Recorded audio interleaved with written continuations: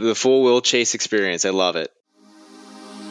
The following is a production by Cutting to the Chase podcast. Nice to be in orbit.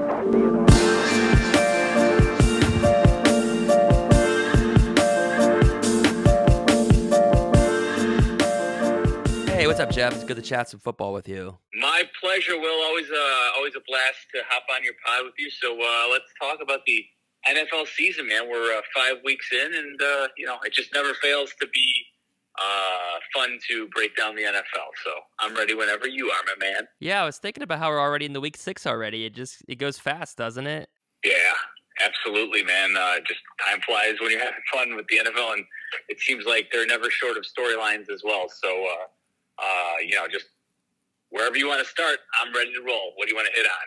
Yeah, I think those Thursday games kind of make the weeks a little shorter sometimes, which is always good. But, how are your fantasy teams doing so far? So far, pretty solid. Let's see. So I am back in a 7th league this year. I've in the past done 6 and tried to keep it as my max at 6, but I got roped into.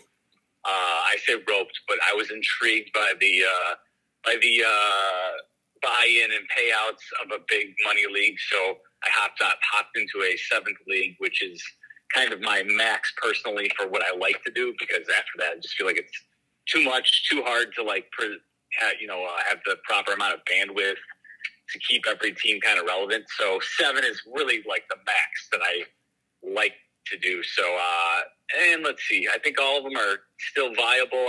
Only one team is under 500, and that team is caught a little bit of bad luck in terms of schedules. So, and then one of the 7 is off to a really good start. So, nothing great, but I think for the most part, been pretty solid. So can't complain. Yeah, my team has been decimated by injury. Joe Burrow has been struggling, although he looked like he was back last week against Arizona. But my team has been dealing with a lot of injury and struggles. No, I totally get it. And I think it's one of those things, too, where you look at it. And I guess the one nice thing about getting in so many leagues is that I try and diversify a little bit. Like, there's still plenty of guys who are on a lot of I have a lot of the same players on a lot of my teams. But for the most part, like, it gives you an opportunity. I think in 3 of the 7 leagues, I have like a Tua Tyreek Hill or a Tua Jalen Waddle combination. So those teams obviously are off to pretty good starts. So, it gives you a chance to try different things. So that's what I actually like about being in, multiple leagues. Yeah, for sure. So I did want to get your thoughts on the NFL over in Europe and, of course, primarily London. We've got some games these days in Germany, but it's been going on for quite a while at this point. It's just increasing, and I was curious, though, because the Jaguars, I think this is the first time they've had back-to-back weeks over there in the same season, and they just had their second game over there. They beat the Bills. And what were your thoughts in terms of the fact that, the Jags had 2 straight weeks there? So at least for that second game, I'm sure they were pretty acclimated to everything. And whereas the Bills were coming in, from the States, do you think it impacted a team like Buffalo? And they were coming off that beatdown of the Dolphins a week prior. And I know someone said something like the travel isn't too different than if they were going to say, Seattle, I guess, from the East Coast. But still, you're talking London, you're talking time change. What do you think about all that? Yeah, no, and I think the Seattle model is probably the most interesting one, right? The Jaguars absolutely, I think, took advantage of being there for the extra weeks, played well for them. It's one of those things. It's hard. Like, I'm kind of like a data guy when it comes to trying to figure out, okay, are there any actual trends here? And the reality is, what you just pointed out is there's no trends to work off, right? Like, it's the first time a team's ever played in London back-to-back weeks. I'm sure that this won't be the last time that the Jaguars do it, because they're not leaving much in terms of a home field advantage in Jacksonville, because they don't really draw well. So they're more than happy to give up a home game each year. And then the truth is that they only had to give up one home game, because technically the Bills were the home game last week, right? So the Jaguars, they seem to be the guinea pig, and honestly the willing guinea pig for the NFL, because they're more than happy to play these multiple games in London. What I'm interested in is, will the NFL, finally commit one of these years to actually having a team in London, right? Like, that's what I can't really get my head around. Like, how do you have a franchise in London operate? Because it would be, every team would be coming, have a huge disadvantage in terms of like the as a road team. But then if the team that was based in London came back to the States for their road games, talk about a huge disadvantage for them, right? Yeah. And so, but clearly the NFL is committed to the only place they can truly grow the game is across the pond, in the European market, primarily England. And so that's where they're looking for their next great growth opportunity. And so I have no doubt that they're trying to envision a scenario where they have a franchise there. Will they ultimately move, to like 34, 36 teams in the NFL? I think that's probably their ultimate goal one day, and with the idea of having a franchise in London. But then you think about logistically, sure, you can kind of like play it out where they would do it and commit to it, but are there ever going to be like free agencies? Are there ever going to be really free agents who want to go and play in London? It's highly unlikely. You might get the rare one-offs, but talk about a huge disadvantage for a franchise being based in London, England, right? When the 99% of your player pool is going to be from America. So are they really going to want to go, you know what I mean? Like, so those are the things I kind of like wrap my head around. In terms of like the advantages for a team like Jacksonville, I mean, it's hard to really measure, right? Because more often than not, they really haven't been like a great team in the league. So like, do they have any huge advantage, home field advantage that they have that they wouldn't have playing just in Jacksonville versus other teams? So I think I find it really hard to like put my finger on drawing too many grand conclusions from it, right? Yeah. And it's just kind of watching and seeing how it plays out, but without having a strong opinion on it, because again, like it's such, and then you get another 4 games from whatever the other 8 teams that are participating in whatever series it happens to be, right? The international series. So I don't know. It's just this weird from a viewer standpoint for me. It's just this weird, okay, 4-6 times a year, there's going to be these random 8:30 a.m. Sunday games that are going to be there that I kind of have to monitor, that are in a lot of ways just like a Thursday night game, because you never feel like you're getting a team's best effort, right? Like you always feel like something's just a little off, like the Bills aren't playing up to their best. And even Jacksonville doesn't seem to play well in these games, even though they find their way to winning them. It just, I don't know. I don't have a strong conclusion. Like, how about you, Will? I don't know. What do you take away from these early Sunday games that we're all watching? Yeah, it's funny because I agree. The games are kind of shitty sometimes, but at the same time, it's cool. It's a game on my TV at 10 a.m. or whatever. So I'm like, okay, I'll watch it. I'll have it on in the background, or, I'm probably really not super glued into it because it's usually like Jacksonville and, Atlanta. Yeah, exactly. Just some random matchup, but and of course, if I have a fantasy implication, that'll help too. But yeah, I'm kind of like you, I guess. Yeah, the Thursday games too. And I don't even have Amazon, but I've been watching it lately because I've been, I have a friend that has Amazon, so we'll watch games. But yeah, it's interesting. Like you said, I was going to ask you the same thing. Could you see a team over there? And I was wondering too, if a team did go to London as an actual franchise, I wonder if I assume the contracts would not be in pounds and they would still be in dollars, but it's such a weird dynamic to think about. Like you said, they would be, these players would be committing to living in Europe for at least half the year, basically. The most interesting idea I've heard presented is the idea that you would sell, if you wanted to have if you tried to tap into the London market, what you could do theoretically is sell a season ticket package where you would have 8 or I guess 9 home games that you would be purchasing, and then you would just have 8 or 9 games in London, and you'd probably pick out probably Tottenham Hotspur Stadium because that's where they have most of their games because it's the newest stadium.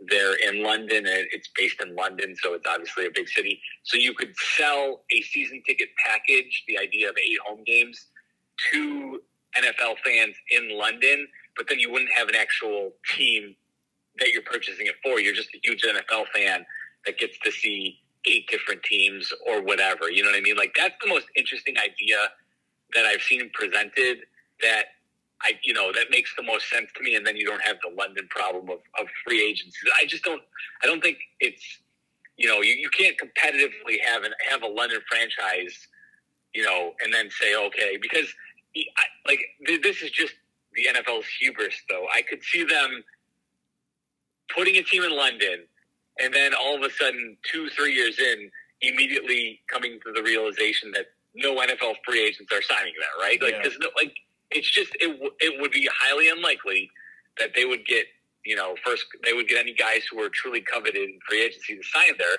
They would only be able to grab like the leftovers that they had to overpay, and so that's where you'd be at a huge disadvantage as a franchise. And I just don't see how you work around that, because until I see it, I don't believe American NFL players for the most part are going to want to choose to be in London.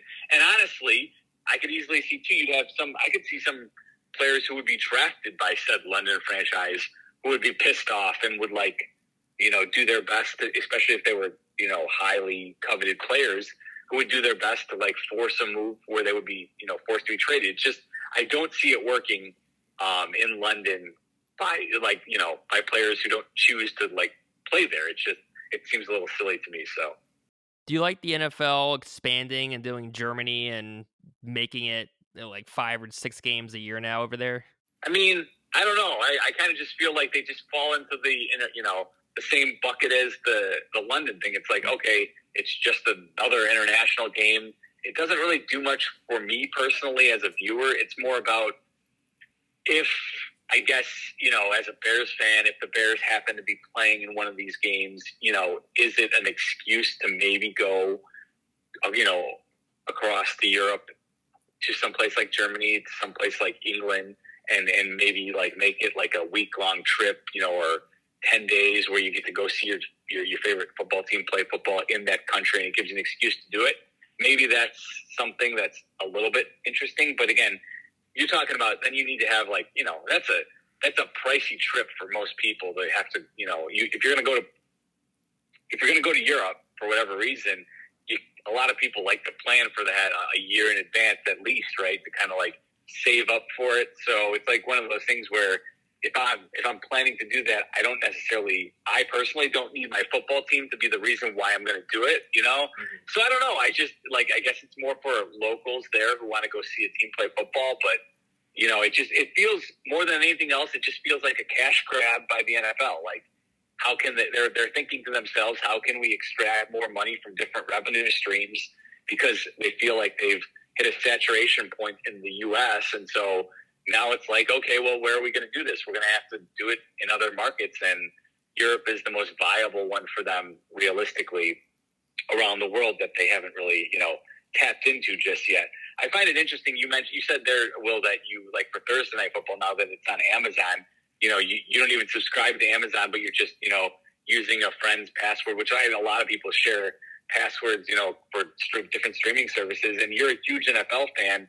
Is there a point where you're if for whatever reason, if Amazon cracked down on codes like Netflix has been doing the last year or so, do you think you would, purchase Amazon Prime for the Thursday night games? Or are you just like you said, the Thursday games are so bad that you're not necessarily compelled to watch it? Yeah, I wouldn't subscribe, just because same thing with Peacock and baseball. I have the MLB package, and I'm not going to buy Peacock. And actually, the same friend gave me the Peacock login too, so it worked out there too. But it just happened to work out this past week, because the prior few weeks I would go to his house, and this time I was like, yeah, you can come over here. And then I was like, oh wait, I don't have Amazon. You'd have to log in, which he did, and I was like, okay, that works. But yeah, I wouldn't go out of my way to buy it, because I'm thinking, okay, it's one game. I can just follow along on my phone or online or whatever. Now, if it was a every Sunday thing, I could see where I would make that adjustment, because I used to pay for baseball and then I got it for free through my phone. So Yeah, I in that case for Amazon, I wouldn't. Although I would also if I were to do that, I would make use of Amazon a lot more often too. Yeah, because for instance, I was like almost positive I was going to buy YouTube TV when the Sunday ticket moved to them this year, because I've been a DirecTV subscriber basically since I moved into my own apartment with my wife back when we were living together. Before we were married, it was like my only thing I wanted was like, I'm getting DirecTV because I want the Sunday ticket, and I had it, for a long time, basically since I think it began in like 1993. I think that's when they started streaming all the games on the Sunday ticket on DirecTV, and it had been on that for, and I think my dad purchased it like the second year that it was available. And so basically, and then it was like, for me, it was like, that was my, crack cocaine. I was like hooked and addicted the moment that my dad purchased it. And so I had basically been, a DirecTV subscriber for as long as I could remember. And I thought for sure when they announced the move away from DirecTV, I was like, you know what, I think I'm going to have to go to YouTube TV. But I have my, a lot of different TVs set up through DirecTV, so I wasn't like looking forward to it.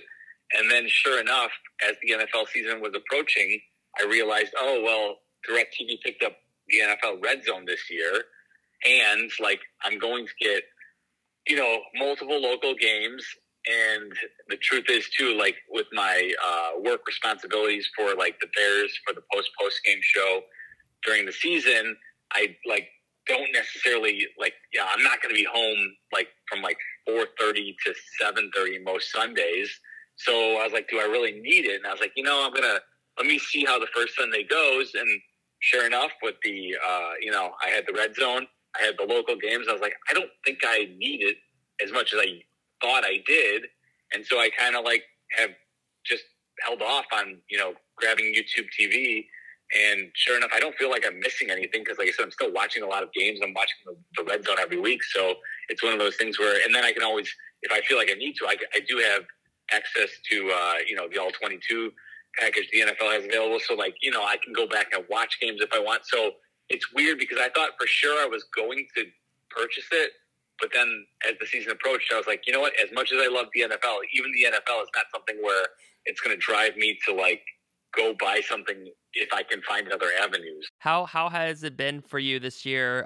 You mentioned ESPN 1000 with the Bears coverage. So you're doing the fantasy football show early in the morning, and then you're on usually, depending on when the Bears play, kind of either late at night or late into the afternoon. So how has that been for you this year? So, I mean, yeah, let's see. So we're, through 5 weeks, and the Bears had one Thursday night game this past week. So that was, I didn't have to worry about anything on a Sunday. And then the other weeks they've had, a couple of noon games and then a couple of 325 games. Yeah. So the 320, I'd say it's been fine.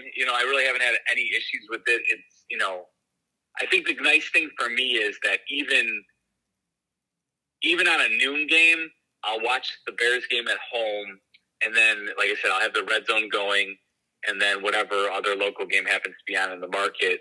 And then as soon as the Bears game basically wraps up, that's when I'll usually drive down to the studio to do the post show, which is 2 hours after the game wraps up, because Yurko and Peggy have the post-game show on the radio network. So once they're done, then I'll hop on with Jason McKee and Pat the designer, and we'll do the show. And honestly, it's been totally cool. Haven't had any issues. I would say the only one that was even, I would consider like difficult or whatever, however you want to classify it, was this past Thursday night, because we didn't get on till, like midnight. And, we were on till 2 a.m. And like, just, when you're staying up till 2 a.m. is not a problem, but like hosting a radio show when you don't normally do it at that time, like having energy and just, that one was probably the hardest one we had to do. And it was the first win of the season. So, it was actually the best game to respond to, but that was the hardest, actually, because of the time it fell, was the hardest actual post-game show to do. I was thinking about that. I was like, there's no way I can stay up on a work night, but I would have caught some if I could have. But I know I could always go back and listen to the pod, though, also. Yeah, no, it was still good. It was it was fine. It was just, like I said, that one was a little late. Yeah.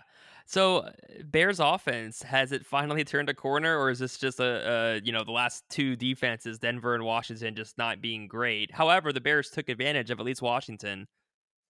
Yeah, no, I still feel like it's TBD, right? It's to be determined still. We don't have to make any actual determinations on Justin Fields right now. Yeah.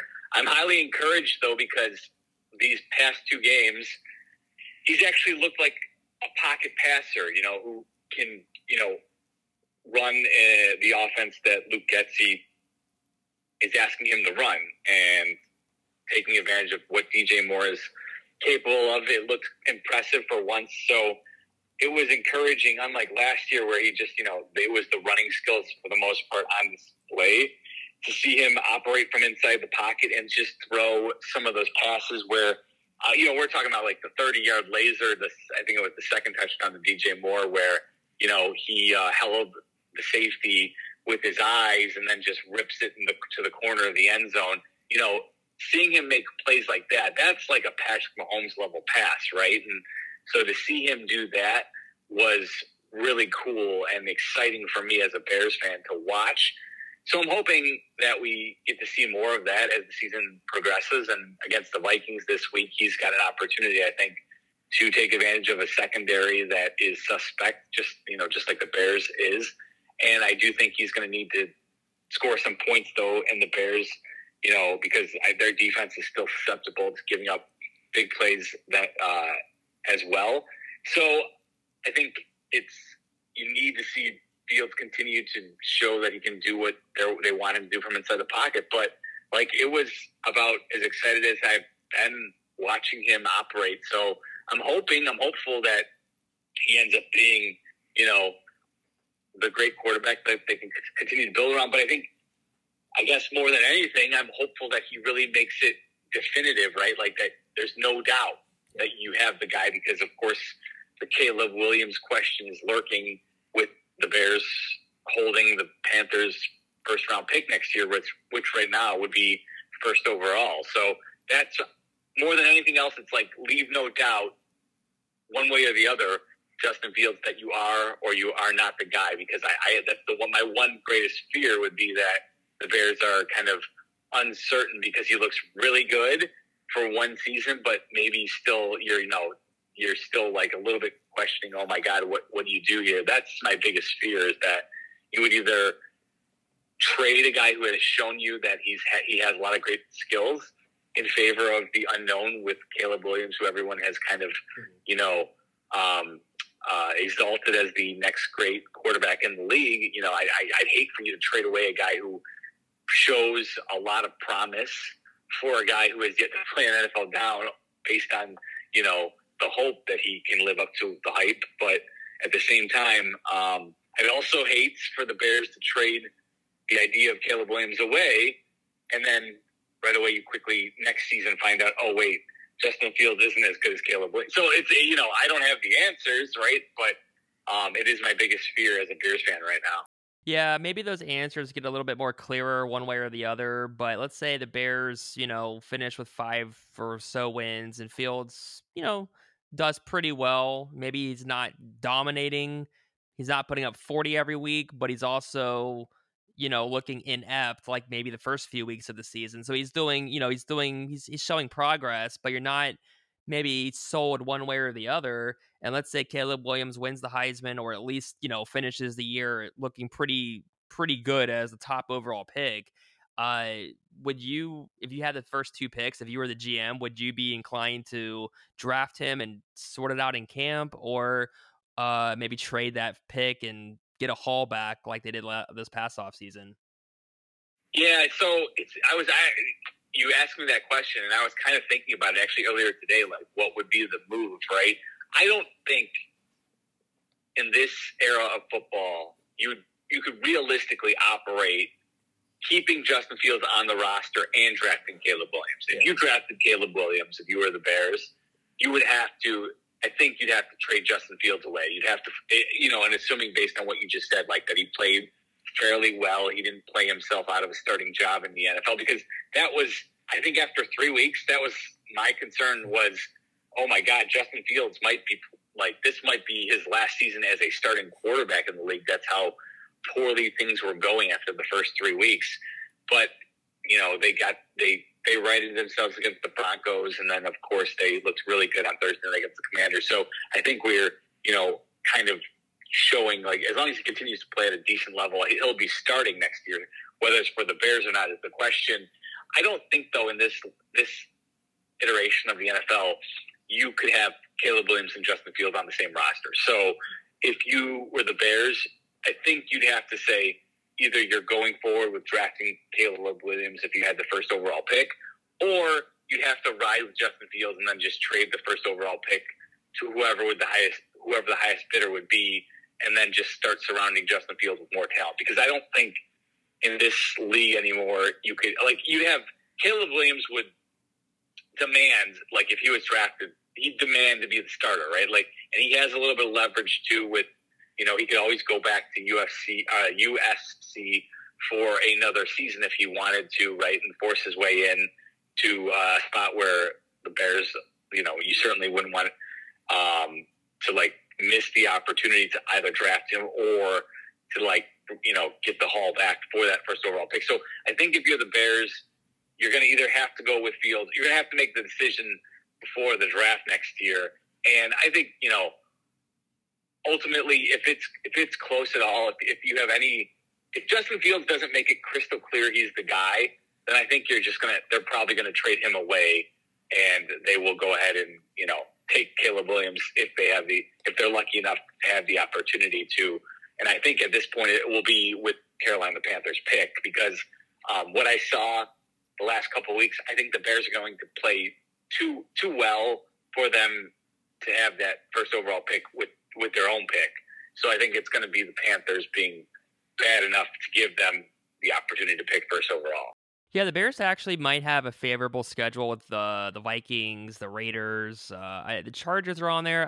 The Chargers are good, but they're always kind of weird sometimes. And I'm sure you have thoughts on Staley and some of the decisions that he has made coaching the Chargers over the last couple of weeks or so. But yeah, I do feel like the Bears, if the offense can show what they've been doing, they should win at least a few of these games coming up, or over the course of the season coming up. Yeah, it does. The schedule does play in their favor, I think, over the next couple of weeks. Yeah, the Vikings without Justin Jefferson at Soldier Field with a couple extra days rest on the Vikings as well. That's, I think, a huge plus for the Bears. So I know this point spread, especially now that Jefferson has been ruled out, placed on injured reserve, I know that the point spread has been creeping back towards the Bears. I think it's now 2.5, depending on when you're listening to the pod here. In the Vikings, the Vikings are minus 2.5, but I wouldn't be surprised at all if we get to kick it. It's closer to a pick 'em, or even the Bears laying a point, half a point or a point by the time we get the kickoff, because I think that's Jefferson just means that much to that offense there, and with the Bears playing well the last time out, I wouldn't be surprised at all if we see that number get there. And then, the Raiders, you saw it on Monday Night Football against the Packers. They won the game, but certainly they're not a team that's going to go out and blow anybody out. So the Bears should be, at least competitive in that game. And then, you mentioned the Chargers as well.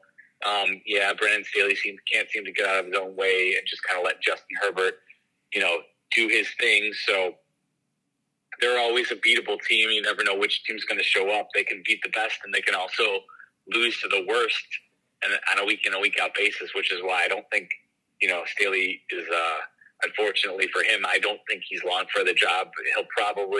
I think Justin Herbert's good enough where he'll keep them competitive and at least in the playoff race. So I think ultimately the Chargers, whether they make the playoffs or kind of get bounced in the first or second round, I could very easily see Staley being let go at the end of the season, and then the Chargers will be searching for somebody to pair with Herbert, down the road here. It's one of those things too where I think the Bears, if they can get this game against the Vikings here, I could see them building up a little bit of confidence too, and so wouldn't be surprised at all if they go on a little run here where they win, 3 in a row heading into that Chargers game, and then you can build some confidence. Who knows what can happen, right? All of a sudden, you're in the mix for,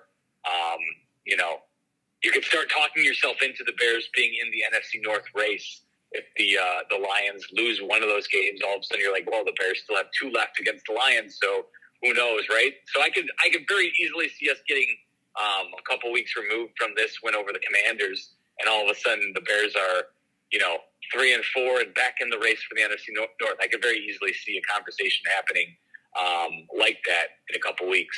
Yeah, if the Bears could get to 3-4, all of a sudden, I feel like it would feel like they, won the Super Bowl or something compared to how things were a few weeks ago. Going into the Chiefs game and everything. Like right now, we're recording this on a Tuesday night after the Monday Night Football game between the Packers and Raiders, and Jefferson's been ruled out of this game. If you had to make a prediction right now, the Bears are 1-4. Do you think they're going to win it? Or I guess what's your prediction on the record the next 2 games, Will, with the Vikings and Raiders? So I actually am picking them to beat Minnesota, and this is the first time this year where I actually am picking the Bears to win a game. In my survival pool, I actually picked Denver over the Bears a few weeks ago, and when it was 28-7, I actually thought, that's not going to work out. But yeah. And then I didn't think they were going to beat Washington, and they obliterated them. So I'm on the wagon in terms of where the offense is. If they do what they were, maybe not 40, but they can put up 25-30, and you're playing Minnesota without Jefferson, and Minnesota's 1-4. So I have them beating Minnesota, and depending on that game, I would definitely pick them to beat the Raiders, depending on how they play on Sunday, because I never believed in the Raiders either. So it's one of those things where I almost feel like if right now, and I won't be like, things can completely change, but if they beat the Vikings, then I kind of expect them to beat the Raiders too. So, and I do expect them to beat the Vikings just the way they played and the way the schedule sets up for them right now. So I think they'll beat the Vikings, and then based on that, I think, they get that win, and then it wouldn't be surprising at all if they beat the Raiders. So I kind of right now expect them to be 3-4 at the end of after having played 7 games. Which, I think a lot of people would take, considering where they were starting and how things were feeling. And I was going to ask you, did the Bears already hit their rock bottom a few weeks ago with the whole Alan Williams resignation and the storylines around that, and Chase Claypool was gone, and I don't want to put too much stock in the whole Claypool thing, but maybe it's like a breath of fresh air in that locker room without him being there anymore. I don't know, but they put up 40 right after he left. Yeah, so, it's funny because I was hosting with Waddle the day after the Chiefs game, Taylor Swift mania, of course, hitting the NFL. And, I was making the argument that I thought the Bears were absolutely at rock bottom. And because they opened as a home underdog to that Broncos team that had just given up 70 points to the Dolphins, and I said, I think this is rock bottom. And Waddle was asking, well, what if they lose to the Broncos next week? And because of the way they lost to the Broncos, I don't think, it was a bad loss, but I don't think it was rock bottom because of the way the offense operated in that first half, right? And we all know the defense is not good right now. Yeah. They've got some work to do, but they're dealing with a lot of injuries in the secondary too. So that was supposed to be the strength of their defense. So I feel like they hit rock bottom after that Chiefs game. When you open as a home underdog to a team that just got blown up by, 50 points that gave up 70, that to me was rock bottom. Even though they gave up the lead to the Broncos, I thought they were competitive in that game, and it was just I think they've hit rock bottom.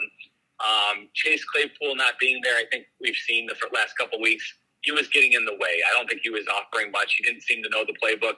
I mean, we heard about how it was hard to pick up the playbook the entire, whatever it was, 10 games that he was with the Bears last season. That's one of those things where when you hear that, it's you can read between the lines a little bit and say, wait a minute here. I don't care if you didn't have an offseason to pick up the playbook, but a true professional who's committed to their craft would probably pick up the playbook within a month, right? It might take them a little bit. They might not know it backwards and forwards, but they would be a contributor and they would probably know where they needed to be at least within a month. And the fact that Chase Claypool, they were still offering up that excuse, I think was alarm bells should have been going off for any Bears fans if they weren't already. And yeah, I think it was not going to be salvageable for the Bears at this point, so they had to move on. I will say I wouldn't be surprised at all if Mike McDaniel puts Claypool in position to make some plays, and he has an offense operating where if he's probably not going to ask Claypool to do too much, and basically because Tyreek Hill and Jalen Waddle and then Devon Achane, if and when he gets back out onto the field healthy, that's so much speed for teams to deal with. They're basically going to, they won't even be accounting for Claypool. So I could see scenarios where Claypool gets to be, run as a free runner down the field at times. And, basically because no one's paying attention to him, he'll make some plays for the Dolphins. I wouldn't be surprised at all if that ends up happening.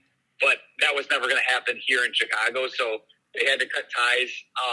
My biggest issue with the whole Claypool trade continues to be the flawed process with which I think Ryan Poles, attacked that whole deal. For me, once you decided that you were trading Robert Quinn and Roquan Smith and you were knowingly making your defense worse like you did last year, then it was a bad decision to trade a second-round pick not knowing where it was going to be, right? Like, you're trading a future second-round pick, but you're knowingly going to, go into next year being a team where you're probably going to give up a high asset. I didn't like that flawed logic. Like, if you were trading Robert Quinn and Roquan Smith like you did last year, then you shouldn't be trading away your second-round pick, which could end up being high. Like, if you wanted to trade trade for Chase Claypool, then I don't think you should have done so on the heels after you just traded your two best defensive players on the roster like you did last year. So that's for me the problem with. I hope Ryan Poles learns from that. And truth be told, he may not need to learn from it because he may never be in that position again. But I just don't like trading, high draft capital when you're probably in a season where you're basically, you're tanking without tanking. So hopefully he learns from it. Hopefully he never even has to find himself in that position again. But that to me is where I'm critical of him. Is I don't like the decision to trade good players and then also trade a draft asset in the same season where those players could have helped you from being, a bottom feeder. What are your notable surprises around the NFL so far, or anything that's caught your attention?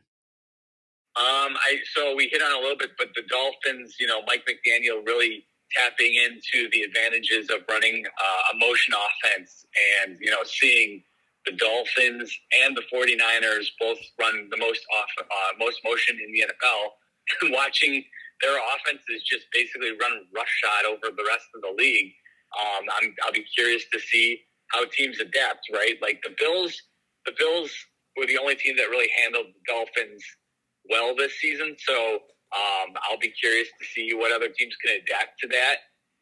And then, of course, if the 49ers stay healthy, they look like, to me, the clear NFC representative for the Super Bowl. I don't think the Chiefs are nearly as good as they were last year. I think they're lacking some offensive help for Patrick Mahomes and Travis Kelce. So I'm curious to see how the Chiefs adapt. Can they, it's so hard once you're in season to really find those players, right? Like, I don't know if the Chiefs have enough offensive skilled position players on the roster to, make that, Super Bowl run like they have in the past. I mean, I like Pacheco. Of course, Kelsey's, great when he's healthy, but I don't know if Mahomes is going to have enough to, put up the points that's going to be needed. I think, if anything, the Chiefs are going to need to lean on what is a better and more improved defense. They're going to need that defense to step up a little more this year if they're going to make a run at another Super Bowl. And so, it looks to me like, barring injury, I think this is the 49ers Super Bowl to lose here. That's kind of how I feel as we're in, week 6 here. It's like the 49ers offense is awesome. And, oh, by the way, their defense is even better. So, when you've got that combination going, I think if they could avoid injury, and I think it's, well known my affection for Kyle Shanahan. So I think the 49ers are set up to basically, it feels like they're Super Bowl to lose to me. Are you excited for the Connor Bedard mania? Absolutely, man. Actually, driving home right now, we're about 12 to 15 minutes away from puck drop. So I'm headed home now. I've got my DVR set because I'm going to have to shuttle my kids around a little bit. My daughter's got a singing lesson that I have to take her to. So I have the game recorded on set to record on my DVR. I can probably watch the first period for about 15 minutes before I have to drive and take her to her singing lesson. So, and then I'll come home and then watch the rest of the game. But yeah, no, I'm really excited, and it's the first time in a while that I've been excited for a Blackhawks game. So pretty pumped about the fact that the Hawks were able to land Bedard in the lottery, and I can't wait to watch him. He's just, I think he's going to be a force in the league, and I hope the Hawks can surround him with some talent to complement him and put him in position to win some cups the way that Kane and Taves were able to with their running mates, hosts Keith Seabrook and eventually Corey Crawford as well. Yeah, I'm excited. I'm gonna watch Bedard, and I'm also excited on the Columbus end for Fantilli also. So I'm hoping that he's gonna have a monster year also. But it was really good to reconnect with you again and chat a little bit of some football. Yeah, no, my pleasure, man. Always a blast, Will, and thanks for having me. I always appreciate it. Let the pod listeners know if they want some fantasy football advice, they can always catch the show.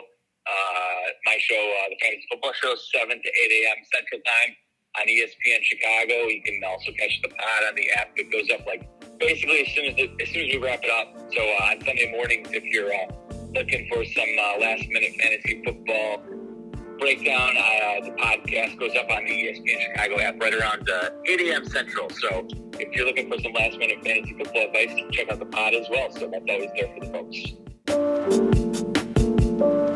3, 2, 1, 0, and liftoff.